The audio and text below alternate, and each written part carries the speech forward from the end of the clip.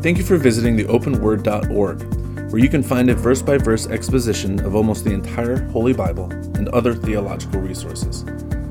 Welcome to the next part of this series from Alan Schaefer. But we're starting the Book of Philippians tonight.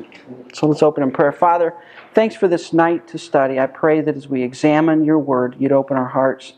Thank you for this wonderful book and for this time together in Christ's name. Amen. The Book of Philippians is one of Paul's prison epistles. I think we all discussed that earlier on. What was his prison? What's the other prison epistles? No, those aren't the prison epistles. Those are the pastoral epistles. Ephesians, Colossians, and Philemon. Yeah, those are the other ones. And when were these written? When he was in prison? He was in prison for all of them. Yeah. Wasn't he in California? California. He was in prison. This is the first time he was in prison. And that was around AD 60 to 62, somewhere around in there in Rome. And from there he wrote these prison epistles. This was in AD 62? AD 62, right around AD 62 is when this book was written. And it was written back to a church in Philippi. Now, where was Philippi for all you geographically minded people? North of that. Yeah, it was really one of the first churches, or if it was the first church that Paul founded on a European continent. And if you remember the story around the founding of this church in Philippi, you go back to Acts chapter 16, and we find in Acts 16, verse 6, now when they had gone through Phrygia and the region of Galatia, they were forbidden by the Holy Spirit to preach the word in Asia. After they had come to Mysia, they tried to go to Bithynia, but the Spirit did not permit them. Bithynia, Galatia, these are all provinces. And these are the provinces in northern Turkey that if you look at a map and look at the north part of Turkey, that's where these provinces are. So passing by Mysia, they came down to Troas, and a vision appeared to Paul in the night. A man of Macedonia stood and pleaded with him, saying, "Come over to Macedonia and help us." Now after he had seen the vision, immediately we sought to go to Macedonia, concluding the Lord had called us to preach the gospel to them. So this is the Macedonian call. This is where Paul went over to Europe. He made the trip over there, and in verse 11, therefore sailing from Troas, we ran a straight course to Samothrace. The next day came to Neapolis, which was a city of Macedonia. And from there to Philippi, which is the foremost city of that part of Macedonia colony. That meant it was a free city. The idea of a free city is that basically they were allowed to do their own thing provided they didn't cause Rome any trouble. And it was a very important thing for you to be a free city in those days. There was a lot of privileges associated with that. And we were staying in that city for some days, and on the Sabbath day we went out of the city to the riverside where prayer was customarily made, and we sat down and spoke to the women who met there. Now it's interesting, cities that did not have a synagogue met down at the riverside. And most likely this did not have a synagogue, because it took 12 Jewish men to create a synagogue. And it says on the Sabbath, instead of going to the synagogue, as he would normally have done, he went down to the riverside. And now a certain woman named Lydia heard us. She was a seller of purple from the city of Thyatira who worshipped God.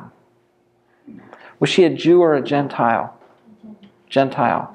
They're called God worshippers.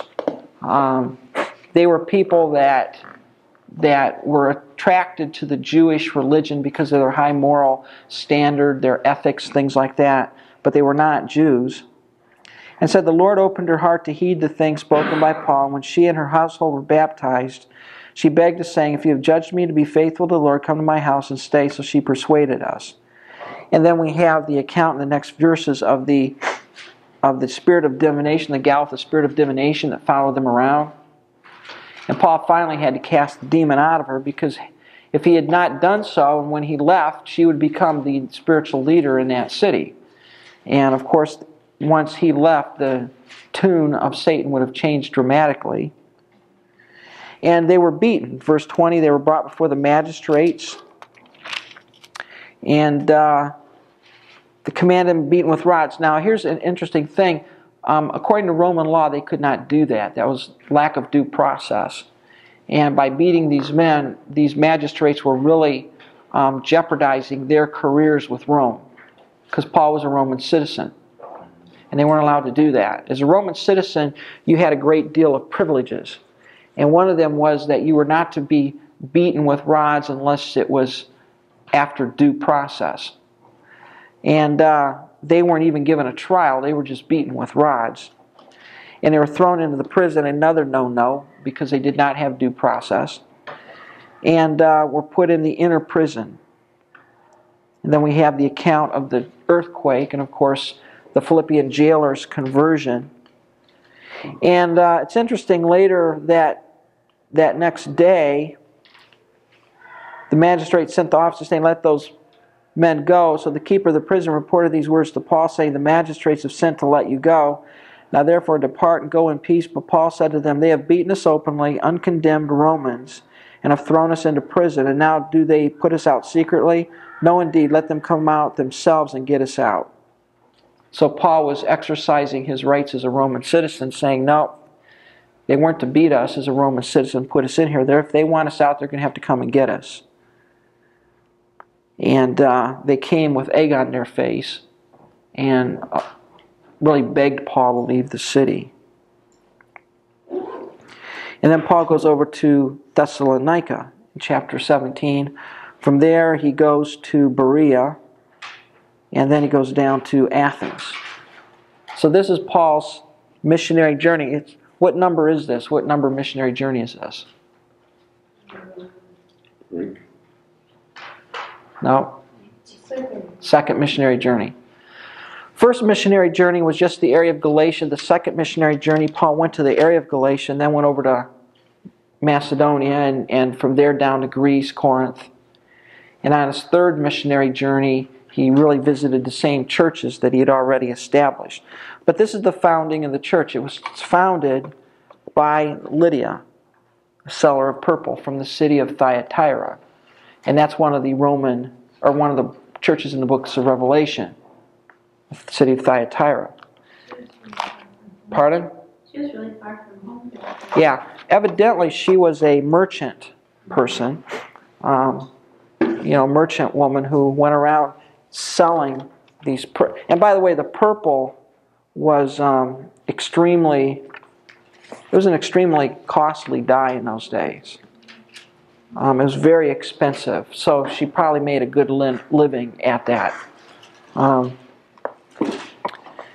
in Philippians chapter 1, we are introduced, Paul and Timothy, bondservants of Jesus Christ, to the saints in Christ Jesus who are in Philippi with the bishops and deacons. Now immediately all of the liberal scholars have a problem with that. Because they say, wait a minute, you have bishops and deacons. We know they didn't come around till long after the first century. Therefore, this book is anachronistic. It couldn't have been written when it was written. Well, that's a silly statement because back in Acts chapter 6, very early, you have deacons. And in the pastoral epistles, which are written, only a few years after this, you have elders, which is, by the way, the idea of bishop there.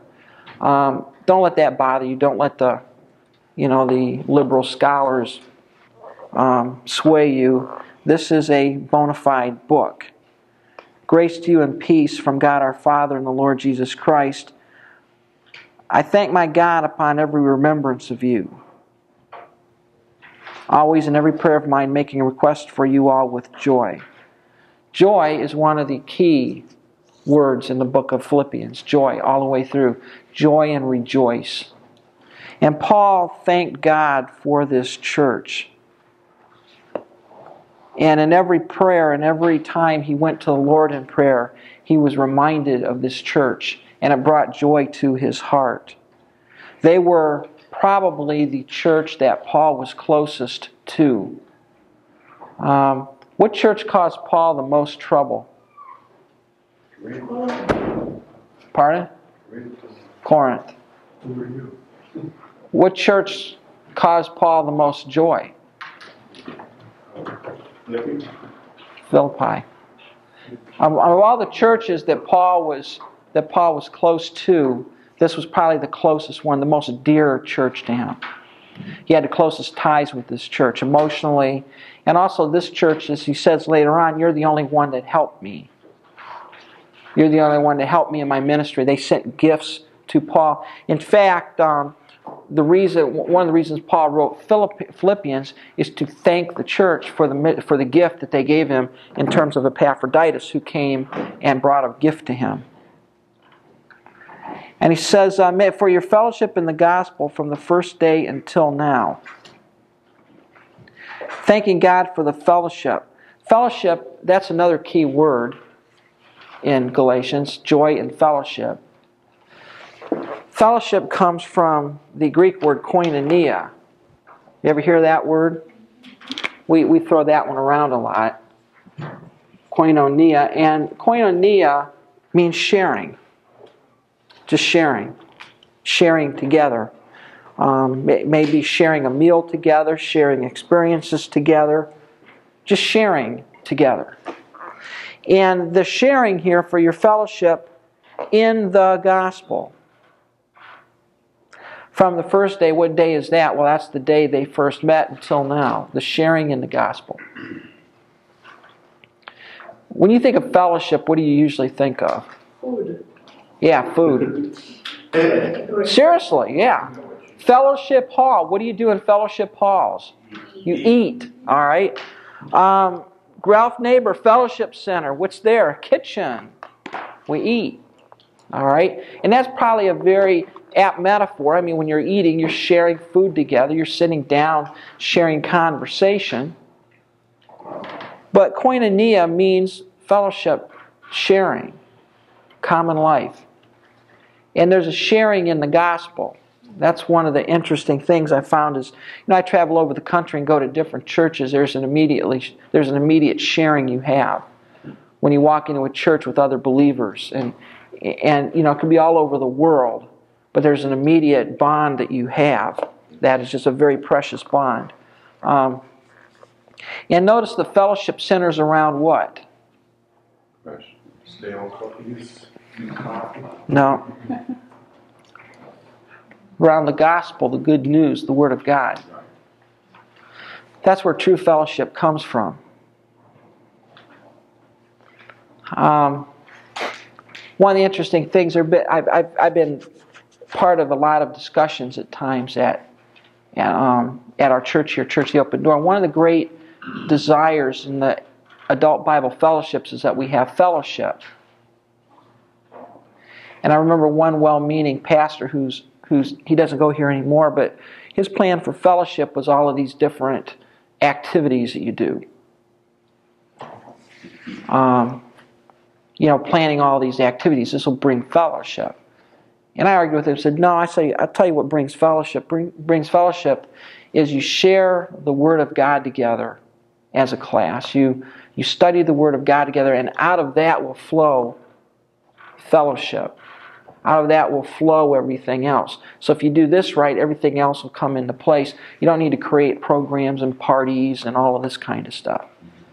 And I found that to be true. In my particular Sunday school class, what we do is we study the Word of God for 1 hour straight. We don't sing songs. And we have very few announcements. And we don't take offerings. But we get in there, and the way we start is we open our Bibles to the next verse that we left off at and see how far we get.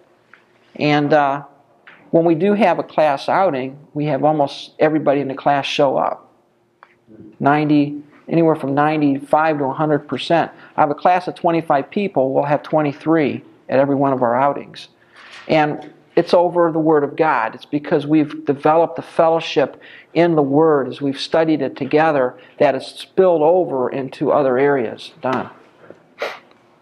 I was just going to say, it's not one of those things to live or die over, but I'm not sure you could really have one without the other, because even your statement here It can only be found when believers are willing to become transparent and share their lives with each other. I think it's one thing to sit in a class and, listen to an instructor instruct, and I think it's altogether different to be in a setting where people are actually sharing their lives with one another. We do that in the class as well.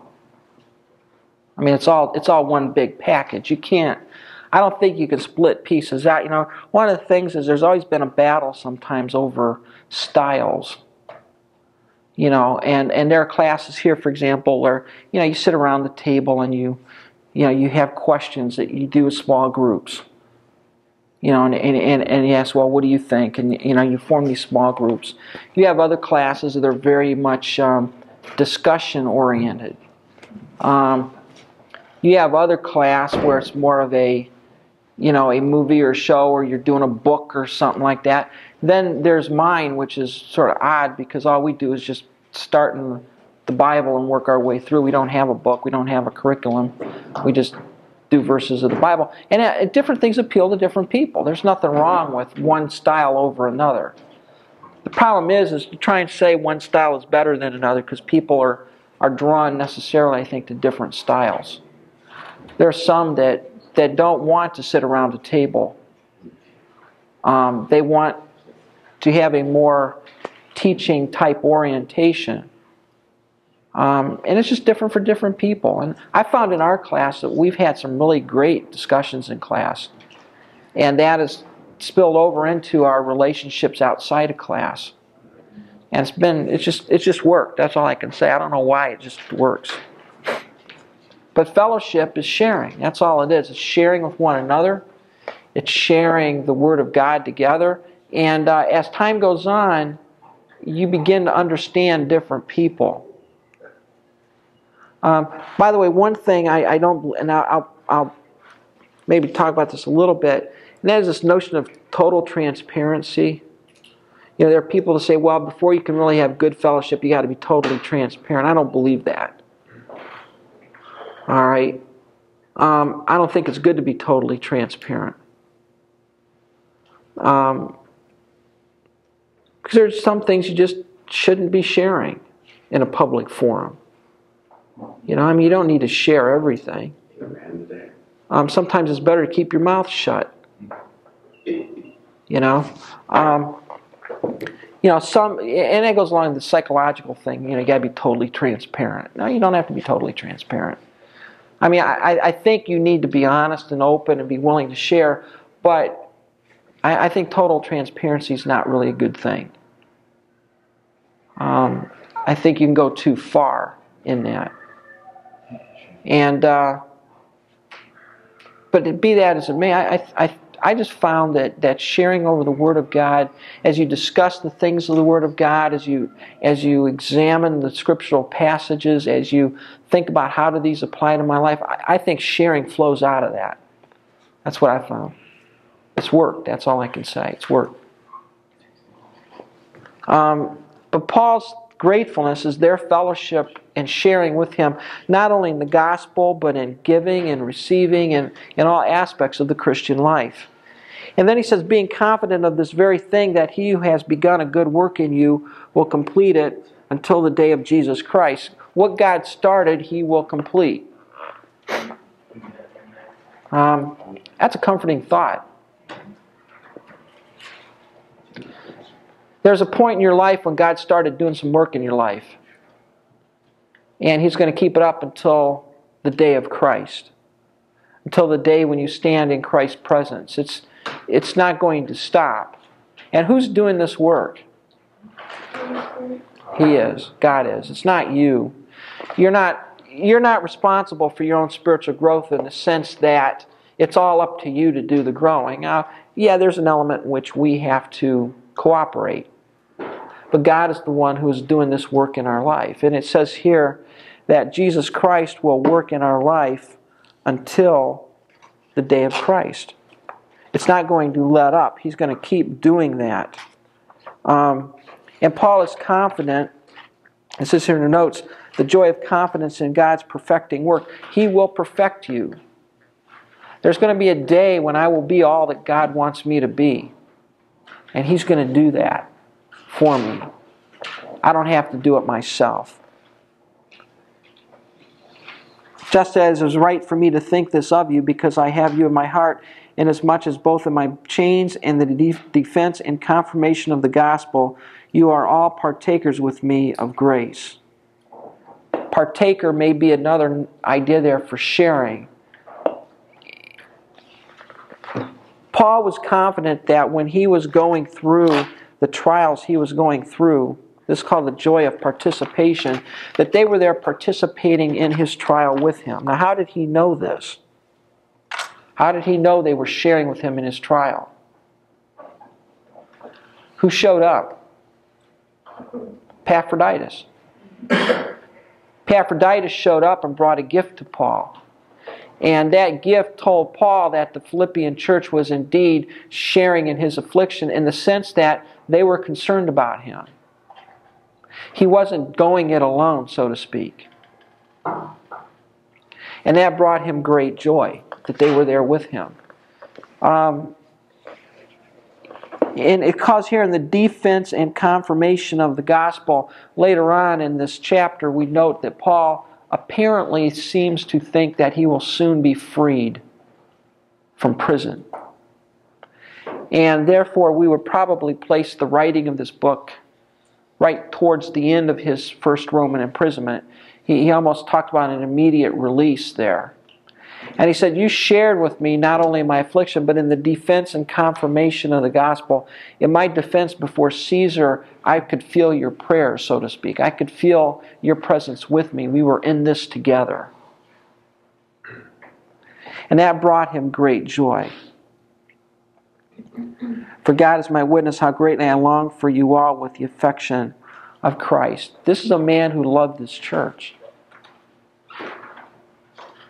He loved their support of him. He loved their care for him. Now let me ask a question.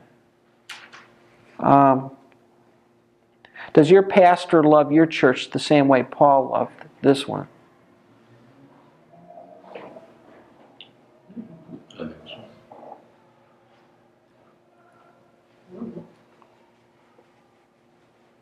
Think he does? I'm just throwing it out as a... I think that is.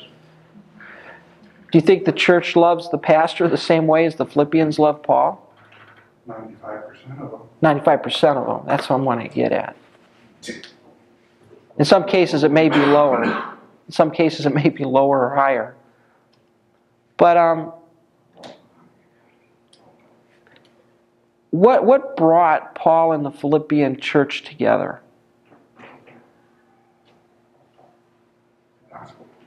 The gospel caused their sharing. But do you think it possibly could be the fact that Paul was in prison and they were concerned about the trial he was going through, and that brought them together in a sense? They're concerned for him. Yeah. Or their words in action. Right. If they hadn't had any problems, they wouldn't have had a chance to show them they love him. Yeah, you don't have a lot of church splits in Russia and China. There's not enough pastors to split them, and you're too busy with other things to worry about the nitty-gritty, penny-ante stuff that we fight and split over today. They don't have stuff like music styles and church buildings. Yeah, who gives a rip, you know? We're just happy to find another Christian. I don't care if he raises his hand when he sings. You know, I'm just happy there's one around, you know?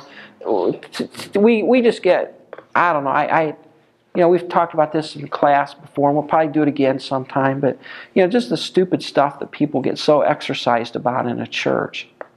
You have to ask them, in the eternal scheme of things, who gives a rip? Who cares? I remember when MacArthur he said they were building their church out there, he said he had more fights over the color of wallpaper on the ladies' bathroom wall than anything else. It's like, why? You know, it's like, why? So what? You're going to the bathroom. So what? You know? Yeah, as long as the toilet's flushed, it doesn't smell bad in there. I mean, what's, geez, you know, who cares about the wallpaper on the wall, you know? There are countries where you're glad to have an outhouse out back. What's the problem here? But what happens, I think, Too spoiled.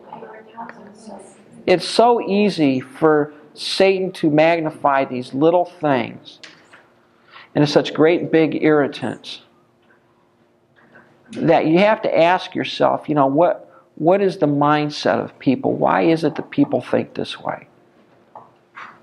What causes it? I think part of it is, like you said, China or whatever, the people there are grateful for anything they can get. Here, Americans are very spoiled. Yeah. They're used to getting their own way.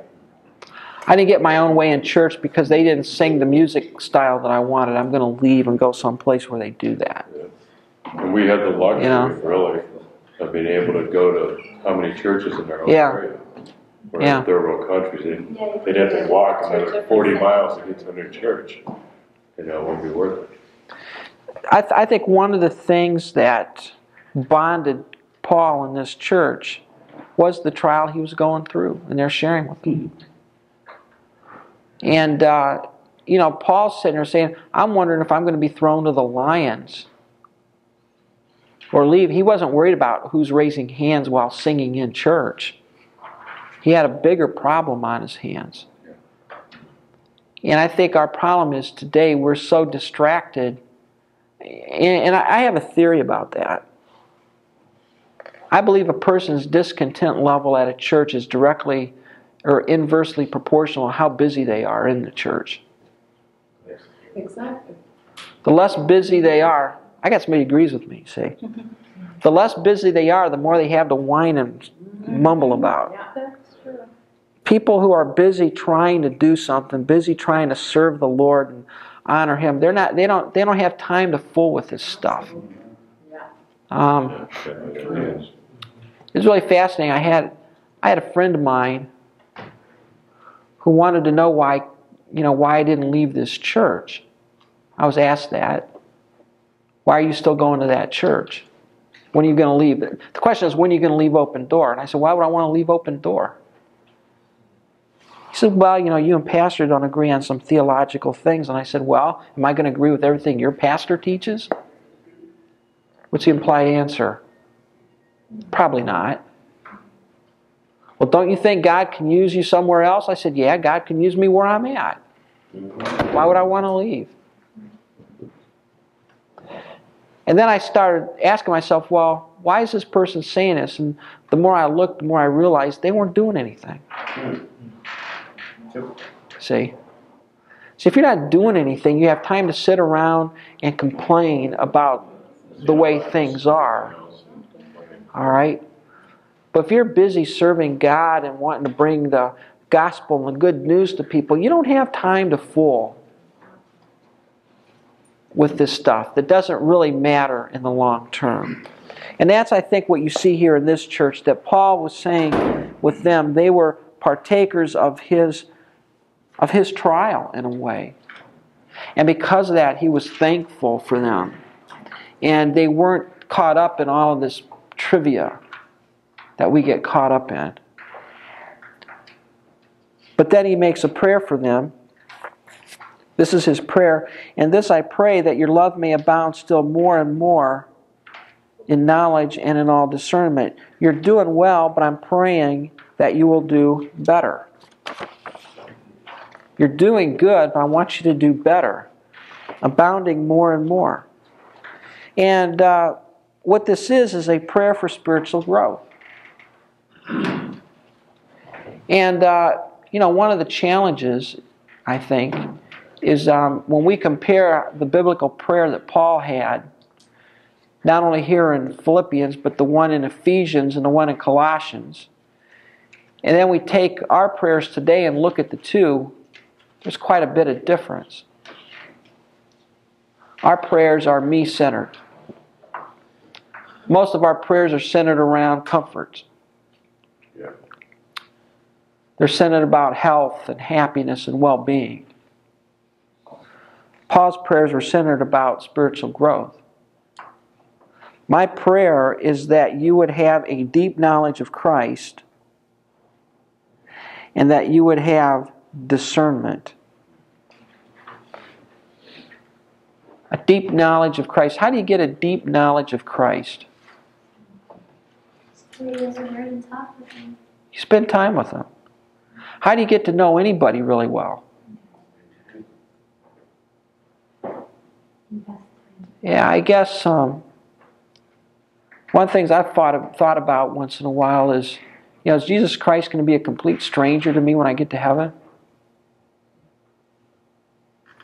I mean, there's a sense in which, we'll never know Him as well as we could in this life, but don't you want to know Him as well as you can? So when you get there, He's not a complete stranger to you. Paul prayed that they would have a deep knowledge of Christ, not a knowledge about Christ. Not knowing, all the, you could go through the book of John and all 216 names he's given in the book of John, or all the theological stuff around, but to know Him as a person. Paul says, I want you to know Christ, and I want you to have a discerning wisdom. I want you to be wise. I want you to see with spiritual sight. And the idea of discerning wisdom, what's behind the notion of discernment?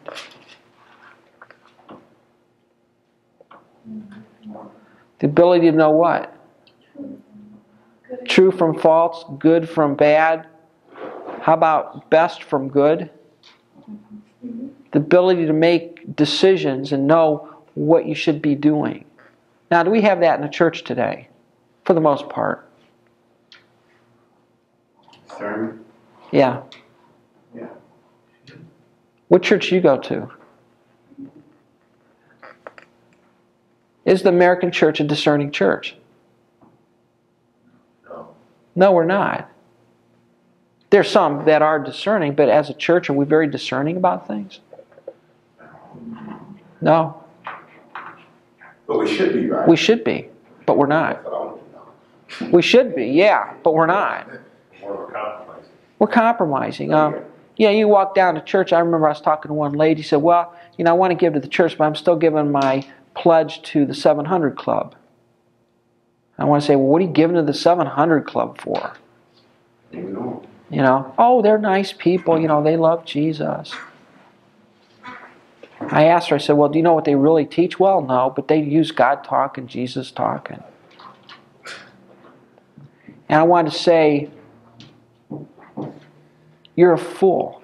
I didn't say that, but because you're not discerning. I mean, you're not even asking the questions. And today, here's the problem. Not only do we not ask the questions, but we're not allowed to. Because if we ask the questions, we're being judgmental and critical and narrow-minded and bigoted. Intolerant. That's another word. We're being intolerant. We're not allowed to be discerning anymore. And as it is, we're afraid to take a stand on anything. We're afraid to say something is wrong and something is right.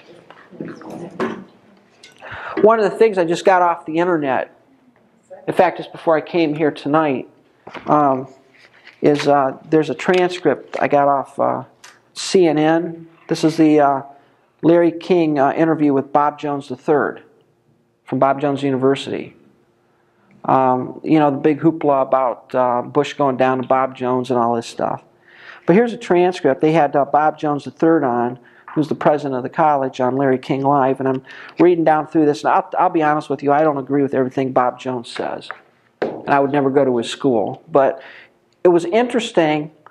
One of the things that was interesting as this was bringing out is how Larry King was totally astounded that someone would be discerning about anything and actually say there's some things that he wouldn't do or that are wrong. I mean, it's like he didn't relate at that level. He couldn't understand, for example, why Larry King would call Catholicism a cult. Don't they have the right to believe the way they do? And what Bob Jones is sort of saying is, yeah, they have a right to believe what they do, but I have a right to say that they're wrong. But see, today we've lost the right to tell anybody that they're wrong. To tell somebody they're wrong is to be intolerant. Oberlin College, I remember when I worked there at Oberlin College, we had a particular prof, Gilbert Mickelson, I think his name was, who was quoted in Wall Street Journal. And basically he said, homosexuality has contributed to the breakdown of homes and is a negative influence on society. Well, the students wanted him thrown off the campus. I mean, they rallied to have his tenure revoked. Now, legally, you can't do that. But they wanted him fired. And the whole question they asked him is, well, I thought you guys believed in freedom of expression. Yeah. Well, he's expressed himself. Well, he's not allowed to do that. Why? Well, he said we're wrong. He's not allowed to say that. But doesn't he have freedom of expression? Well, yeah, but no, he doesn't in this case. It's sort of, they want this, and they want this. I mean, we have a society today that says, believe anything you want, just don't believe you're right or tell anybody else they're wrong. But you're not allowed to believe that. I mean, we have freedom of expression, but then we're not allowed to express ourselves. And when you talk to some of these talk show hosts, like Larry King, he can't relate to somebody who's discerning about anything. He thinks they're nuts. Don't they have a right to make their own decisions? Don't they have a right to choose their own path? And one of the things was, he's ripping on the rules at Bob Jones. I'll tell you, they got rules out the gazoo. You think your church is legalistic. They got rules down there that you don't know exist. You can go there for 4 years and find new rules you never knew existed. All right? They have a lot of rules. And that's probably the way one of the reasons I didn't go there. Because I thought some of them were silly. Now they no longer have a ban on... Yeah, they got rid of the racial ban. They got rid of it. They just got rid of that just recently. But, they had rules. You could get demerits for doing just about anything wrong down there. You get demerits and not know you got them, I mean, it was that bad. But, it's a very legalistic, very, very strict thing. And Larry King is incredulous that people would go there. And what Bob Jones III said, look, they know that before they arrive. The parents know what's required of their students, their children, before their children come. It's no secret. They know that up front, and they make the choice to come there and to live by these rules. Now, if they don't want to live by those rules, there's a lot of other schools in the United States you can attend. But why do I have to say I have to let anybody do what they want? But see, we have a society today that you're not allowed to discern anything. And in the spiritual realm, we have the most undiscerning group of Christians that have ever lived today. Somebody stands up and uses the name of Jesus, and we think they're a great pastor, preacher, and they may or may not even be talking about the same Jesus. But it doesn't matter, because we're to be tolerant. We're to be open-minded. Yeah. Don't you think it has a lot to do with ignorance of the Yeah. leadership? I mean, people just aren't educated in the Bible. The dumbing down of the church. I mean, it's interesting, when I was doing an Old Testament survey, I forget where it was, I think it was over in Cleveland West, I would be talking about some Old Testament stories. And I'd have people with blank looks in the classroom, like, we never heard that one. Elijah? There's a guy Elijah in the Bible? We didn't know about that.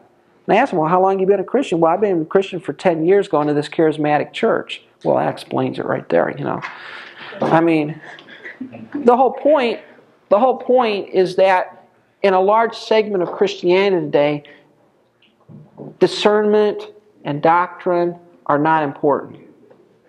What is important is feeling and emotion and relationships.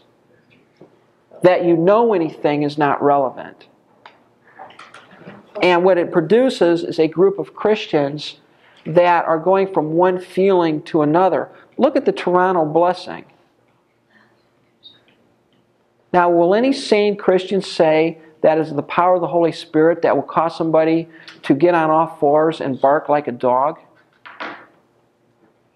Is that the Holy Spirit? I mean, if God showed up, would people be barking like dogs on the floor? But it doesn't matter because it's an experience. It must be the Holy Spirit because people feel so happy afterwards.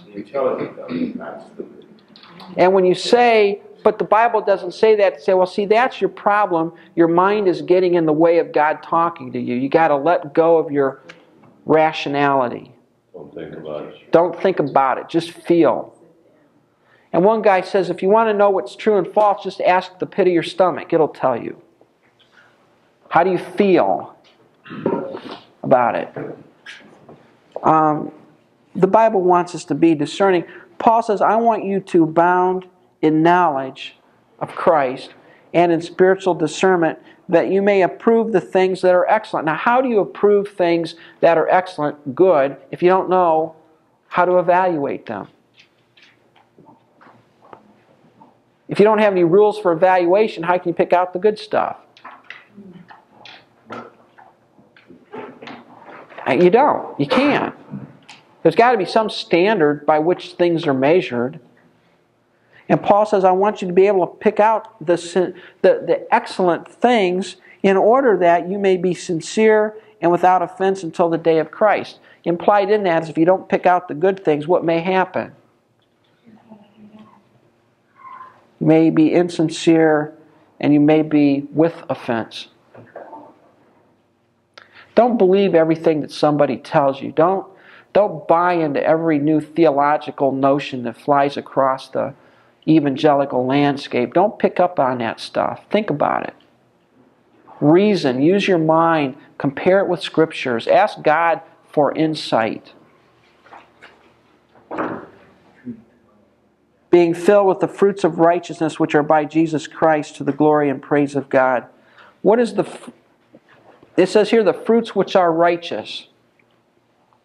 What do you think that is? What are righteous fruits? Holy living, reaching people for the lost, godly character, as you find over in Galatians. All of that, I think, has to do with good fruit. We're to exhibit good fruit. And by the way, what's the source of that fruit? It's Holy Spirit. How does the vine bear fruit? It stays connected to the branch. The way you bear fruit is you stay connected to Christ. And as you are connected to Christ, your relationship with Him will evidence itself in your life by fruit that you will bear. You don't have to go around saying, I got to get fruit, I got to get fruit. It'll happen. It's a byproduct of your relationship with Christ. And He wants them to be filled with this fruit. Be filled. Which has the idea of it not just being a dried up grape hither and yon, but actually be abundant. The amount of fruit you produce in your life is directly proportional to how close you are to Christ. If you abide in the vine, you will bear fruit. That's what Christ said. If you abide in me and I abide in you, you will bear much fruit. But I want you to know, brethren, that the things which happened to me have actually turned out for the furtherance of the gospel. Here's Paul with a proper perspective on things. See, if the average American Christian would have found themselves thrown into prison as Paul was, what would their response be? Nobody cares for me. Why did God do this? It's not fair. Pray that I would be released. Yada, yada, yada, yada, yada. What did Paul do? I wonder who God wants me to preach to here.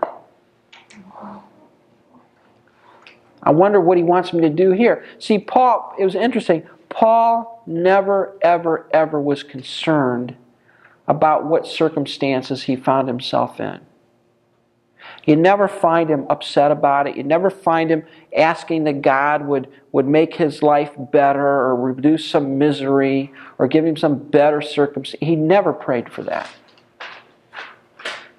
Rather, what he prayed for is that wherever he was, God would use him. And whatever, later on, he says, whatever state I am, therewith to be content. I want to be content with where I'm at. Because after all, as he says here, God is sovereignly in charge. The things that have happened have actually furthered the gospel rather than hindered them. You say, now wait a minute, Paul. You're the number one preacher in the world at that time. How can throwing you in prison and restricting your freedom further the gospel? Well, later on we find out how it was. How did it get further? He got to preach to Nero. He said many even of Caesar's household. Now, if Paul had not been in the Roman prison, would Caesar's household have heard? No. See, you got to understand that God is sovereign over everything that happens in our lives, and everything that happens for a particular reason. Now, how would Paul? Do you think Paul could have walked up to the palace and say, "Hey, I'd like to preach the gospel to you all. Can I come in?" No. But as a prisoner, being chained to a Roman soldier every day, 24 hours a day, meant that they couldn't get away. And it says here that the whole palace guard and to all the rest. Who are all the rest? Well, the rest of the people in the palace. That my chains are in Christ. What does that mean? Well, as a guard, what kind of people did you see come in and out of the prison? Prisoners. What kind of prisoners? Bad criminals. And Paul is saying after a while, they're sitting there asking the question, what's this guy here for? Let's see, murder. No, he's not a murderer. Insurrectionist. No, he's not an insurrectionist. Thief. No, he didn't steal anything. After a while, they've come to the conclusion that the only reason Paul is there is his testimony. That's an interesting thing. Because I know some Christians today that shouldn't be in prison, but not because they're Christians. Paul said that it's become very evident to the palace, to the people there, that I am not an insurrectionist, I'm not a criminal. Rather, they understand that the only reason I'm here is because of persecution, because I named the name of Christ. And that was a very powerful testimony to these people. It reminds us of what Peter says in 1 Peter says, if you suffer as a Christian, don't suffer as a criminal. Don't suffer as a thief or a busybody or an evildoer. Suffer as a Christian. Today, however, we suffer. I get amazed. I've seen them come and go. Acquaintances in my life. They do something really stupid, and they get in trouble for it, and then they talk about how they're being persecuted for Christ. And it's like, no, you're being persecuted because you're an idiot. I didn't tell them that, but that's what I'm thinking in my mind. I say something much more diplomatic. But it's really, wait a minute, you're not suffering for Jesus. You're suffering because of you. Don't blame God for that one. Like the anti-abortionists. Yeah, if you're an anti-abortionist, you burn down a clinic and get thrown into jail, don't say I'm suffering for Jesus. You're suffering because you're a criminal. The whole point there is that we need to make sure we suffer for the right things. You look like you're thinking, Don. I'm only thinking that even doing that, though, is part of God's plan. I hear what you're saying, but I'm also thinking that, it was preordained sometime in history. So he's using words to get into. So yeah. Yeah, right. Yeah. Let's see. We need an Arminian in the crowd to talk some sense into this guy here. No, it's nowhere in the Bible. He's being funny. I hope nowhere in the Bible does it ever condone sin. They say, well, that's the way God ordained. He ordained that you would commit that sin, so just go commit it. Why bother? Look at the soldier that got his ear cut off. The man that cut his ear off. Christ wouldn't have said that was right. Yeah, he said, you did the right thing, Peter. We'll leave it off on the ground. No. Put your sword away. Put it back on. But he says here, and most of the brethren in the Lord, having become confident by my chains, are much more bold to speak the word without fear. Why is that? Because Paul was having a significant positive influence in the Roman government. Now, not to Nero, because who was Nero? Who was the Caesar? Well, that was Nero. He's a bad guy. But all the people under them, Paul was having a significant positive influence. And because of that, people who would normally not preach Christ were being encouraged to preach Christ.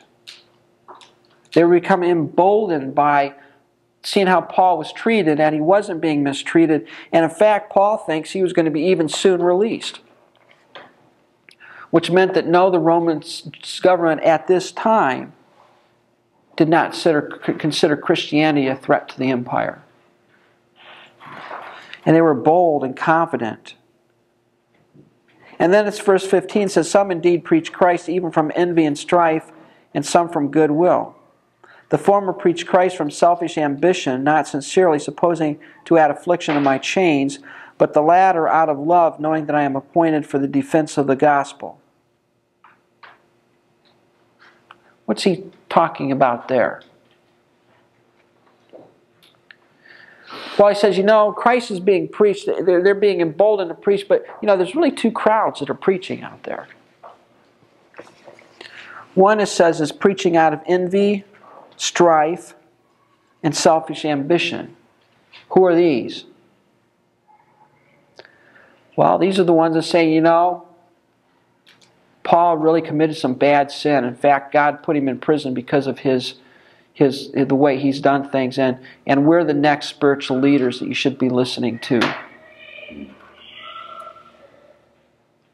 And what they were trying to do is discredit Paul, discredit his ministry, and in so doing lift themselves up as being his equal or superior. And they were preaching Christ out of envy, strife, and selfish ambition. Now, did that bother Paul? No. Christ is being preached. Who cares? Now, would that bother most preachers today? Yeah, because we got egos, right? We don't like people saying bad things about us. But Paul here says, I don't care what they're saying. I don't care whether they're saying I'm in prison because I'm some criminal or some bad. Christ is being preached. That's the important thing. They're preaching Christ. And I'm not worried about their motivations. I'm worried about the message. So do you think they were actually Christians? Probably. They just preach it with the wrong motives. Yeah. They may have been preaching to try and create some ministry for themselves or something. And this is the interesting thing here. God even uses bad motives and still can bring some good out of it, doesn't he? Yeah. In saying that, I don't think Paul is condoning their behavior. But I think he understands that God is the one that judges motives. Vengeance is mine. So he doesn't worry about things that are not his sphere of influence. Right. He's leaving that to God. Because obviously these people are doing a wrong thing, and God is going to judge them for that. He's happy that Christ is being preached, whatever the motivation. Mm-hmm. Yeah. And God will sort out the motivation. And I think that's a good thing for us to understand. We like to sort out the motives, don't we? Yes. People get really excited about that. Well, this happened, and the person said, well, that's because he da da da da da da. Well, they don't know that. They don't know that. You don't know that. No. So they preach him from selfish ambition, not sincerely. And the idea of supposing to add affliction to my chains and sort of make Paul feel bad when he gets the message that, hey, Joan so-and-so's over here preaching that you're in prison because you displeased God and God's got you on the back burner because of your actions. Paul says, yeah, so what? It didn't bother him. And then he says, others preach out of love, knowing I'm appointed for the defense of the gospel. Others are using me as an example of God's faithfulness. Others aren't worried about that. What then? Only in every way, whether in pretense or in truth, Christ is preached, and in this I rejoice, yes, and I will rejoice. I'm going to rejoice in the fact that Christ is preached. To me, that's the important thing. How did Paul view his ministry? Well, I got a little note here. He never complained about the circumstances he found himself in. You never hear that. He saw every trial as an opportunity to spread the gospel. He did not have to be the center of attention, but was willing to take a back seat to others as long as the gospel was preached. Now that's the hardest thing for some people to do today. They always want to be the center of attention. Paul says, I don't need to be the center of attention. As long as Christ is preached, that's all that matters. His greatest concern was personal holiness so as to avoid being disqualified from the ministry. He said, I beat my body daily. The word there is to punch with the fist. I don't want to be disqualified through some sin. He gladly bore suffering in the name of Jesus. It didn't matter to him whether he suffered or not. He saw himself under a divine mandate to preach the gospel. Woe is me if I preach not the gospel. To him, it wasn't a career choice. It was a compulsion. He preached not himself, but Christ. He wasn't touting his own ministry. He was touting Jesus Christ. Now, that's a good question to ask of these guys on TV. Who are they trying to promote, themselves or Christ?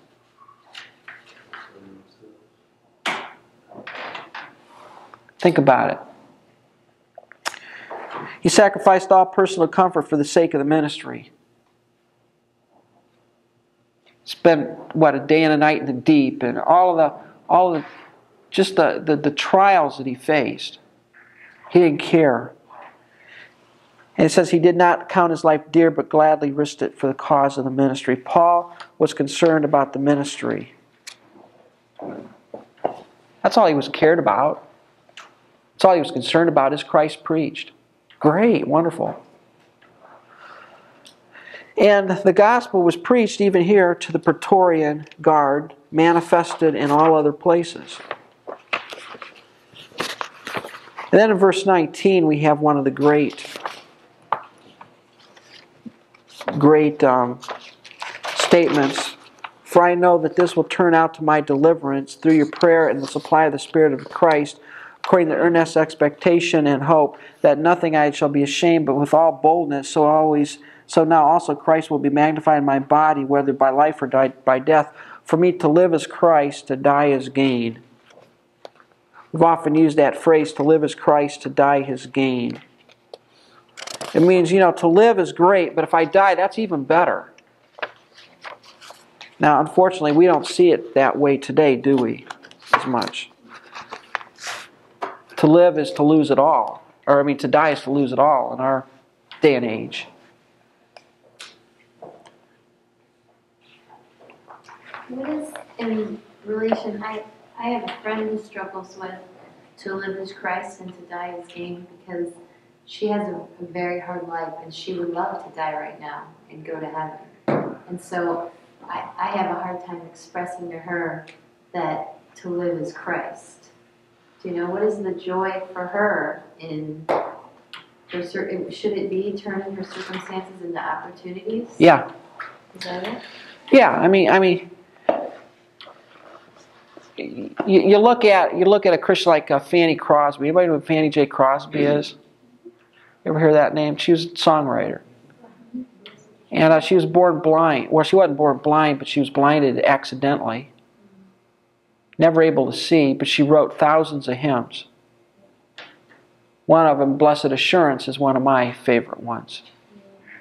Now, she could have sat back and whined and moaned and groaned and cried about being blind, but no, she turned that into an opportunity. Johnny Erickson could have sat in a bed and whined and moaned and groaned about being crippled, but she turned that into a worldwide ministry. Now, what would have happened had Johnny Erickson Todd had never had that accident? You know who she was? Never heard of her. Yeah, Never heard of her. Some average American. Who would have, yeah. But God used that tragedy to turn it into a display of His glory and His grace. And in the same way, if you're going through severe trials, maybe God's trying to show people what He can do in the life of somebody who doesn't have everything work out the way they want. That's a tough thing to come to grips with. It's not easy, especially if you're the one going through the trial. But Paul was saying God's power, he wants God's power to be magnified in His body, whether I live or whether I die. Whether I live or die is irrelevant as long as God is glorified in my life. One of the questions I've asked myself as I'm working through my family history is what's going to be on my tombstone if I die before the Lord comes back. You know, what are people going to say about me? What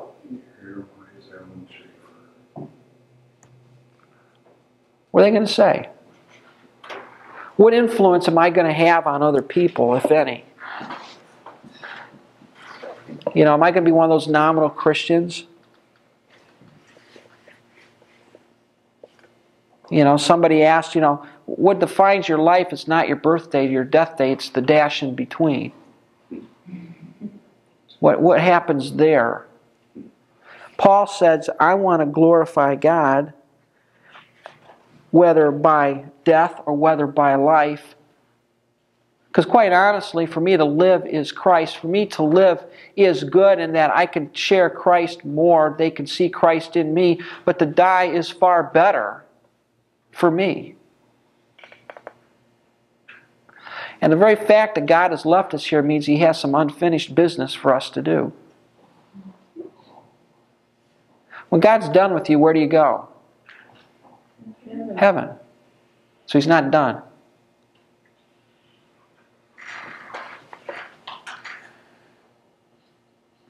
But if I live on the flesh, this will mean fruit from my labor.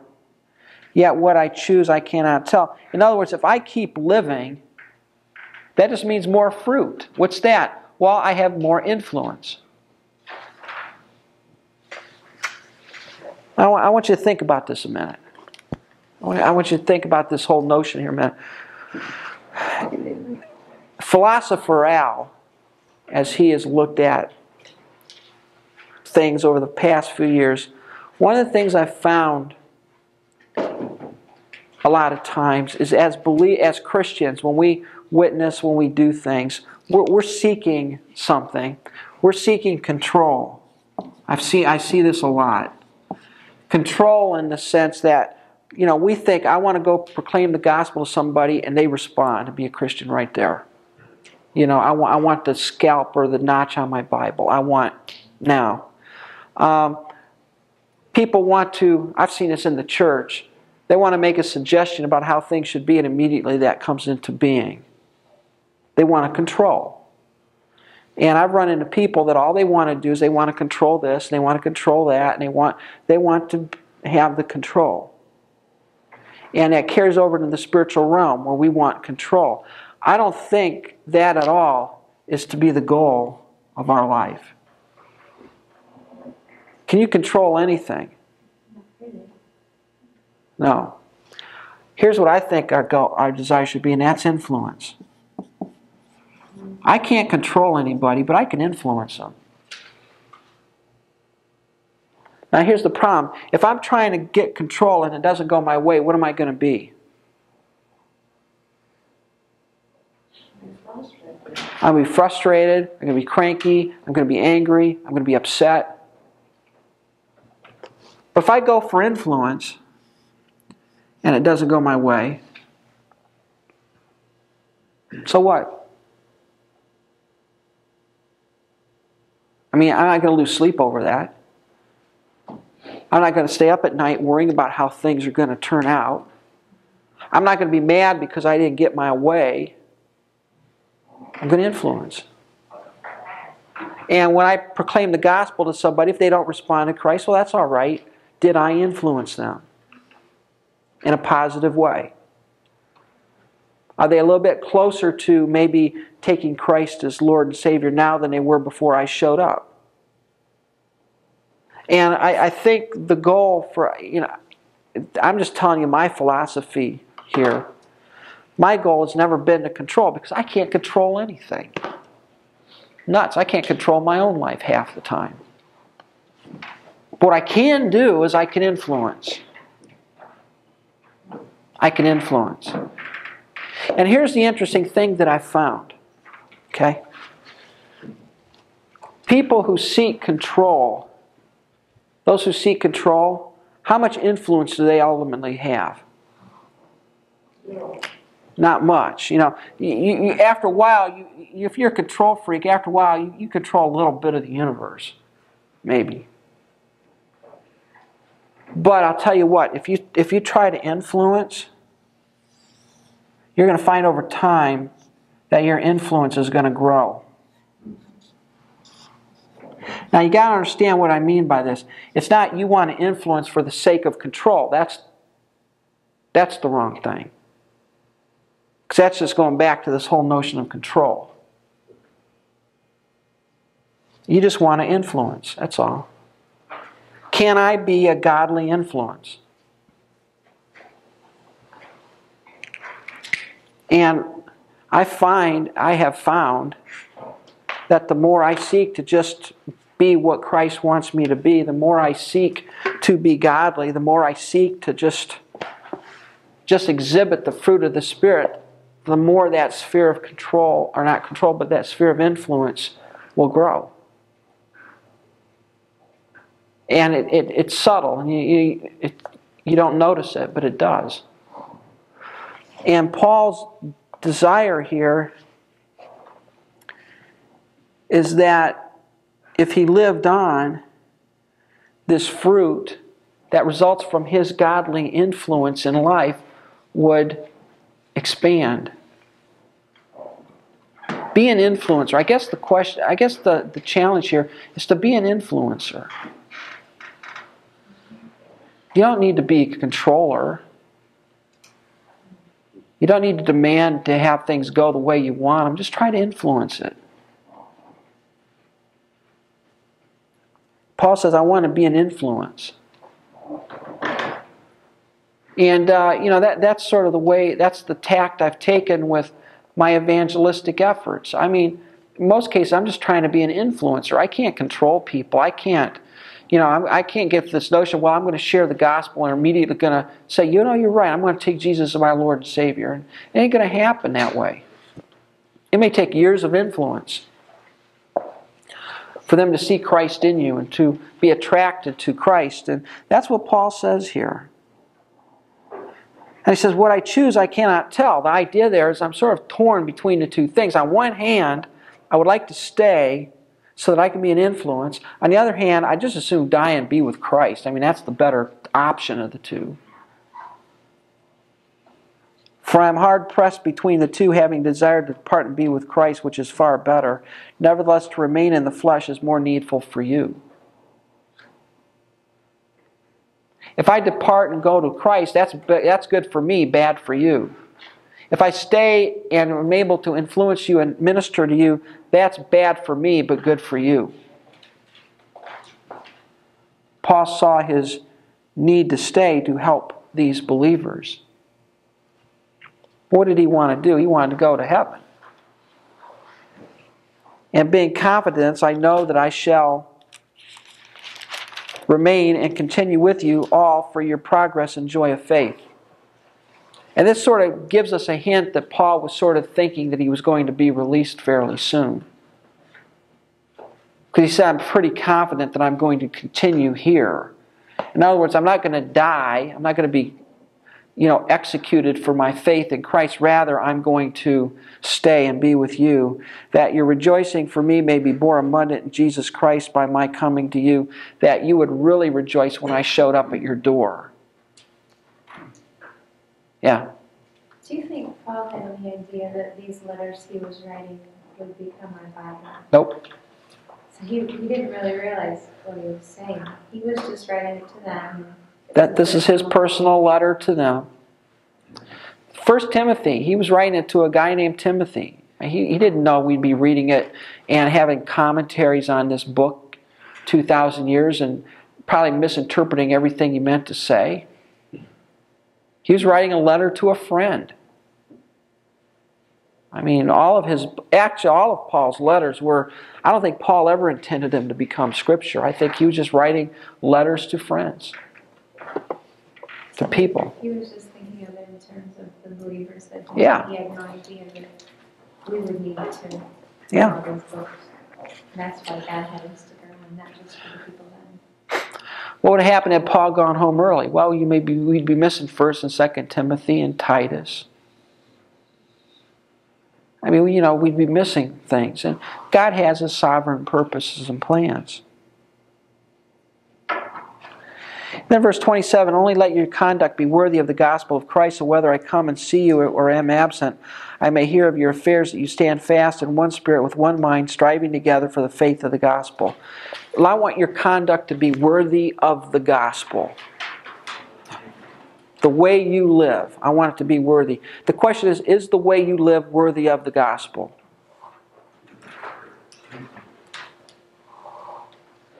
One of my great disappointments over the years is to see how many times in churches that doesn't play out. I want to ask people, do you know what your actions are doing for the testimony of Jesus Christ? Do you really care? Sometimes I don't even know if they care. Paul says, I want you to be worthy of the gospel of Christ, so that I may hear of your affairs, hear of what you're doing. And specifically, in what sense does he want to hear? Well, that you stand fast in one spirit, with one mind, striving together for the faith of the gospel. Now, let me ask a question. Does that mean you agree with everything? No. No, it's not saying that at all. It's not saying that. Does that mean that you're not allowed to disagree? Doesn't say that at all. But when it comes to the major plan, the major activity, what are you to agree? That's what we need to be doing. See, one of the interesting things is I think back is that one friend that asked me, said, well, Alan, when are you going to be leaving Open Door? I wanted to say, I want you to know something. David Walls and I, we don't agree on every theological issue, but no two Christians do. But I'll tell you what I do know. We agree on the gospel. We agree on the message. We agree on the need to reach the community for Christ. We agree on what the real important stuff is. And that's really what matters. We can debate and discuss some of this other stuff, but we agree on this. Think about going back to World War II. You had different branches of the armed service disagreeing on what soldier should go where and maybe what battle they should do, but they did all agree on one thing. We got to beat the Germans and the Japanese. That's the big picture. That's what we need to be striving for with one mind. Now, we may disagree on how that's accomplished, or maybe but we're focused on that. And that goes back to what I really believe: the people who cause trouble in churches are the people that really aren't doing anything. They're not striving for the faith of the gospel. They're not striving to reach their community for Christ. They're not doing that at all. What we do is we fight over methodologies. We fight over style of music. We fight over, unhinged. I can think some of the people that I knew long ago in this church, if they went to the unhinged service, you'd carry them out in a comatose state. They couldn't handle it.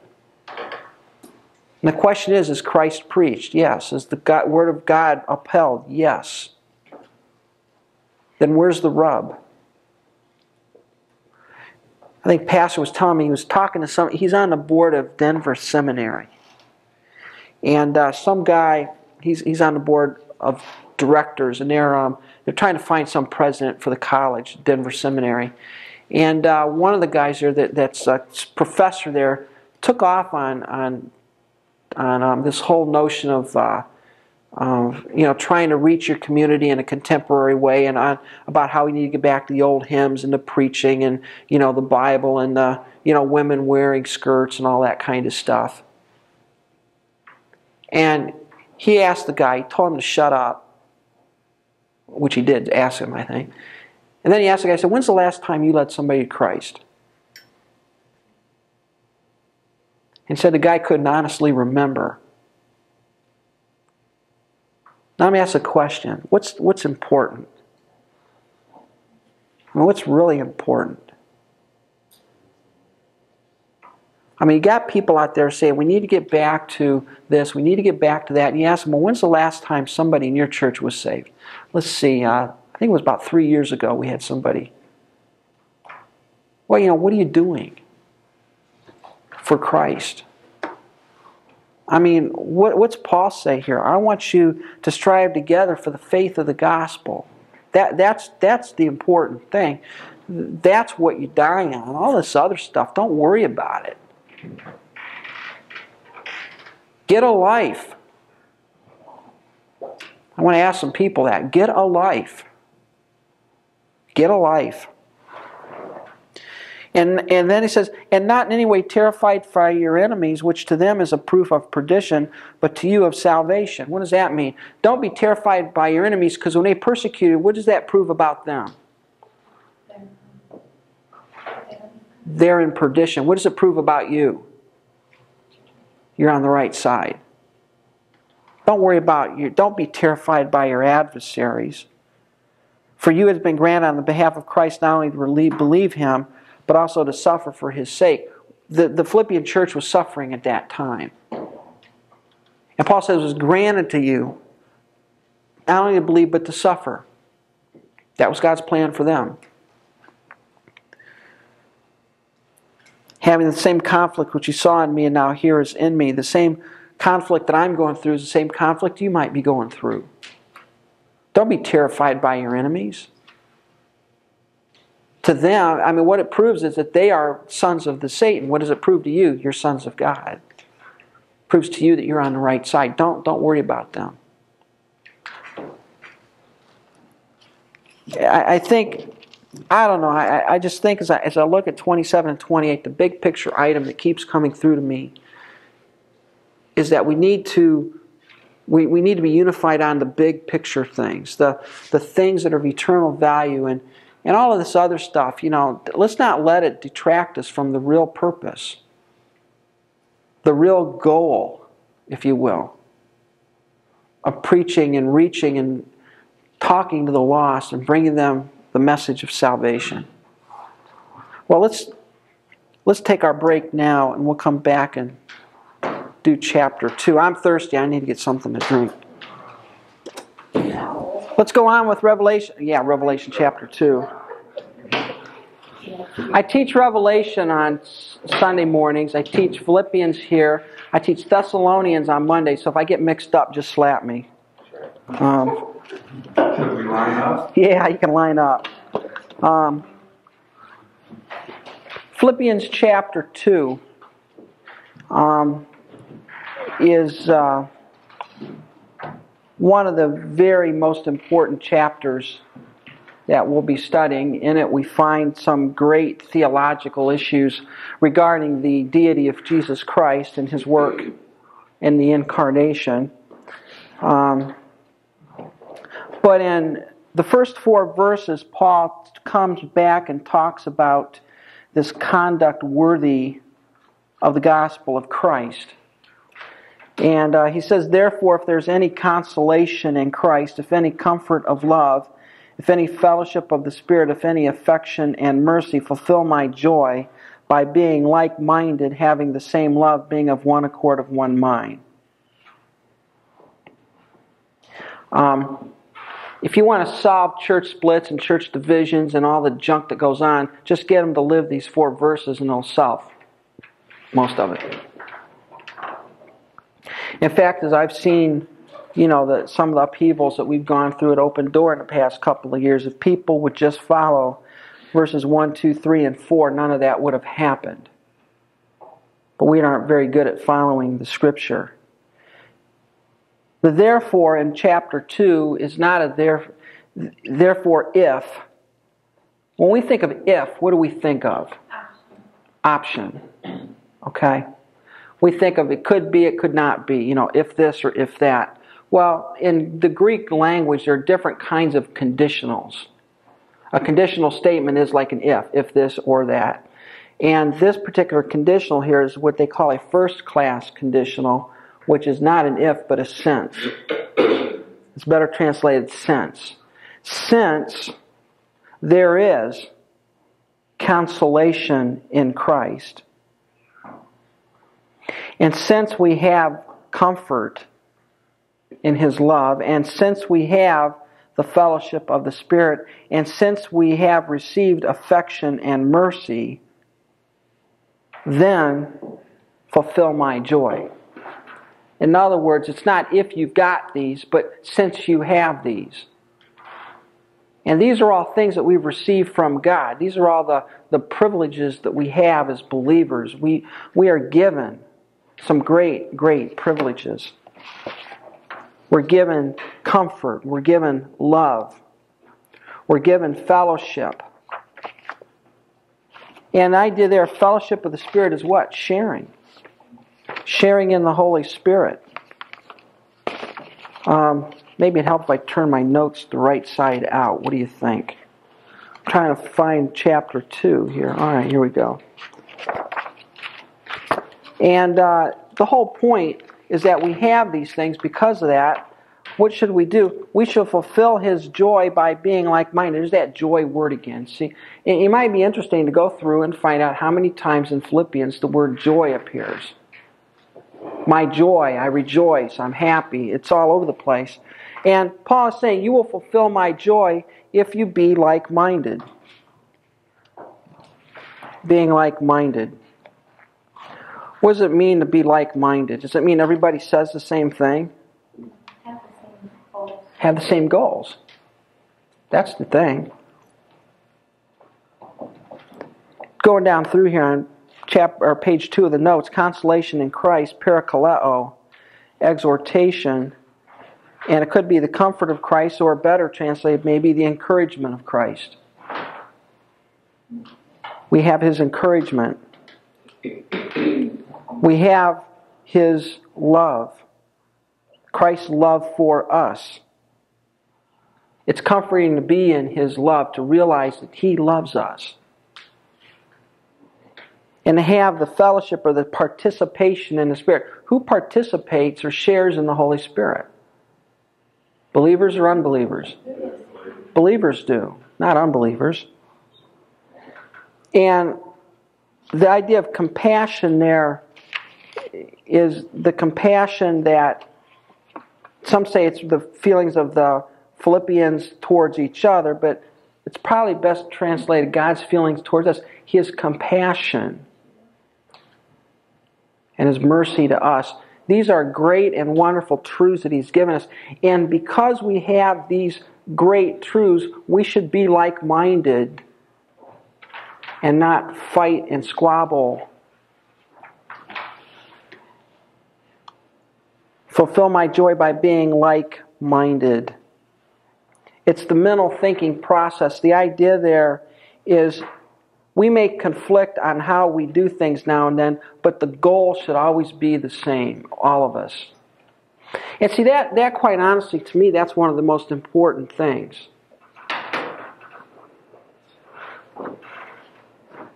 That's one of the most important things. One of the reasons that I have stayed at Open Door and I continue to stay here and participate is because I share the same goal as this church, and that is to reach the lost and to build up the body of Christ. We can maybe do things a little different hither and yon, but the goal is the same, and that's where unity needs to be extended. Now, let me explain what is assumed by Paul here. What is assumed by Paul is that the doctrinal basis for that unity is a sound doctrinal basis. Paul is not calling for unity at any price. Paul is not saying, I want you to be unified even with those who deny the deity of Christ, even with those who may deny the inspiration and authority of Scripture, even with those who deny the substitutionary atonement of Christ. That's not the kind of unity he's calling for. Because the unity is centered around the gospel. Look what it says back in 27, striving together for the faith of the gospel. And the word there, faith, when we see that, what do you think of? The faith of the gospel.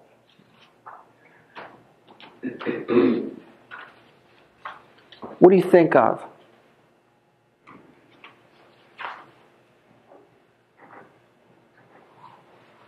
I think whenever you see the term the faith, it's referring to something very specific. Which is what? The foundational beliefs of the gospel. The faith. Jude uses that. Over in Jude, he says, I want you to contend earnestly for the once delivered to the saints faith. It's a body of truth.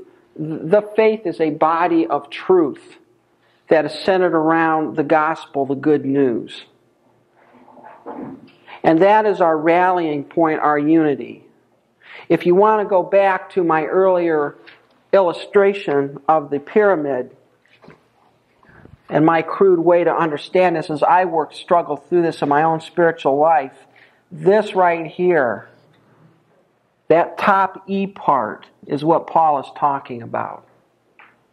That is where we need to have unity. Now, we can't have unity with someone who denies this piece. We can't have unity because unity is centered around the faith. All right? And he said, I want you to strive together for the unity of the faith. Having the same love. The same love for one another as Christ has for us. Because what love has he just talked about? God's love for us we're to have for one another. Being of one accord, of one mind. The word there, sukoi, we get the idea of symphony from that. Now, if you get a whole bunch of instruments, you start banging and clanging, they sound awful. But if you get them playing a certain way, you've got beautiful music that comes out of that. And what Paul is saying is that we need to be of one accord, one mind. And the idea there is being intent on one purpose. And what is that purpose? That purpose is the proclamation of the faith. Now, if you're not unified on what the faith is, you really can't proclaim it. And that's where our unity lies. And what I see in churches, for the most part, in local churches, like some of the things, we've had to work through at our church, and maybe you've had to work through yours, it's not centered around this. It really isn't. It's centered around all this other stuff. It's centered around all of the preferences. What color hymn books you're going to have. What kind of music are you going to sing? What version of the Bible do you use? Are you going to use an overhead projector, or whether you're going to make people open hymn books? All of that junk is what we fight over down here. And that's what fractures a church. What should fracture a church, if anything, should be a deviation of part of it from the faith. I'm getting on my soapbox, but I'm just trying to understand the text for what it says. Now, how is it that this unity is violated? Well, Paul tells us in verse 3, let nothing be done through strife or vain glory. Strife, Erythian, means selfish ambition. Don't let anything in the church be done through self-ambition, and don't be conceited. Conceited there is void of glory. An empty glory. A glory based on nothing at all. Empty, vain glory. And what I've seen a lot of times is what happens when somebody in the church has some selfish ambition. And they cause all kinds of grief. It's a selfish ambition. It's something I want. It's not centered around this. It's not centered around faith. It's centered around something down in here. And I make it a point of contention. And because I make it a point of contention, it causes disunity and disharmony. And he says, I don't want anything to be done through selfish ambition or conceit, but in lowliness of mind, let you each esteem others better than themselves. Lowliness means to have the mentality of a slave. To not always... The whole idea, it goes back to what we were talking about last week in Ephesians 5, where, the real reason people leave churches, the real reason you have trouble is they didn't get it their way. For the most part. And the people who don't get it the way are the people who have selfish ambition or vainglory. There are churches that have been split over people who did not get to sing a solo. What's that? Selfish ambition. I want to be the big schmo up there singing the song on Sunday morning, and I didn't get to sing, and I don't like that, and they must not like me, and before you know it, you've got all kinds of junk going on in the church. I didn't get my way. Or somebody wanting to just be puffed up and be the big cheese and want to be the head of the deacon board or whatever, and he doesn't get it, and that causes trouble. Thank you for listening. This podcast was made in part with creative consulting and production assistance by Third Mass Studio. For your production needs, send an email to thirdmassstudio@gmail.com. For other lectures in this series and more biblical media resources, visit theopenword.org.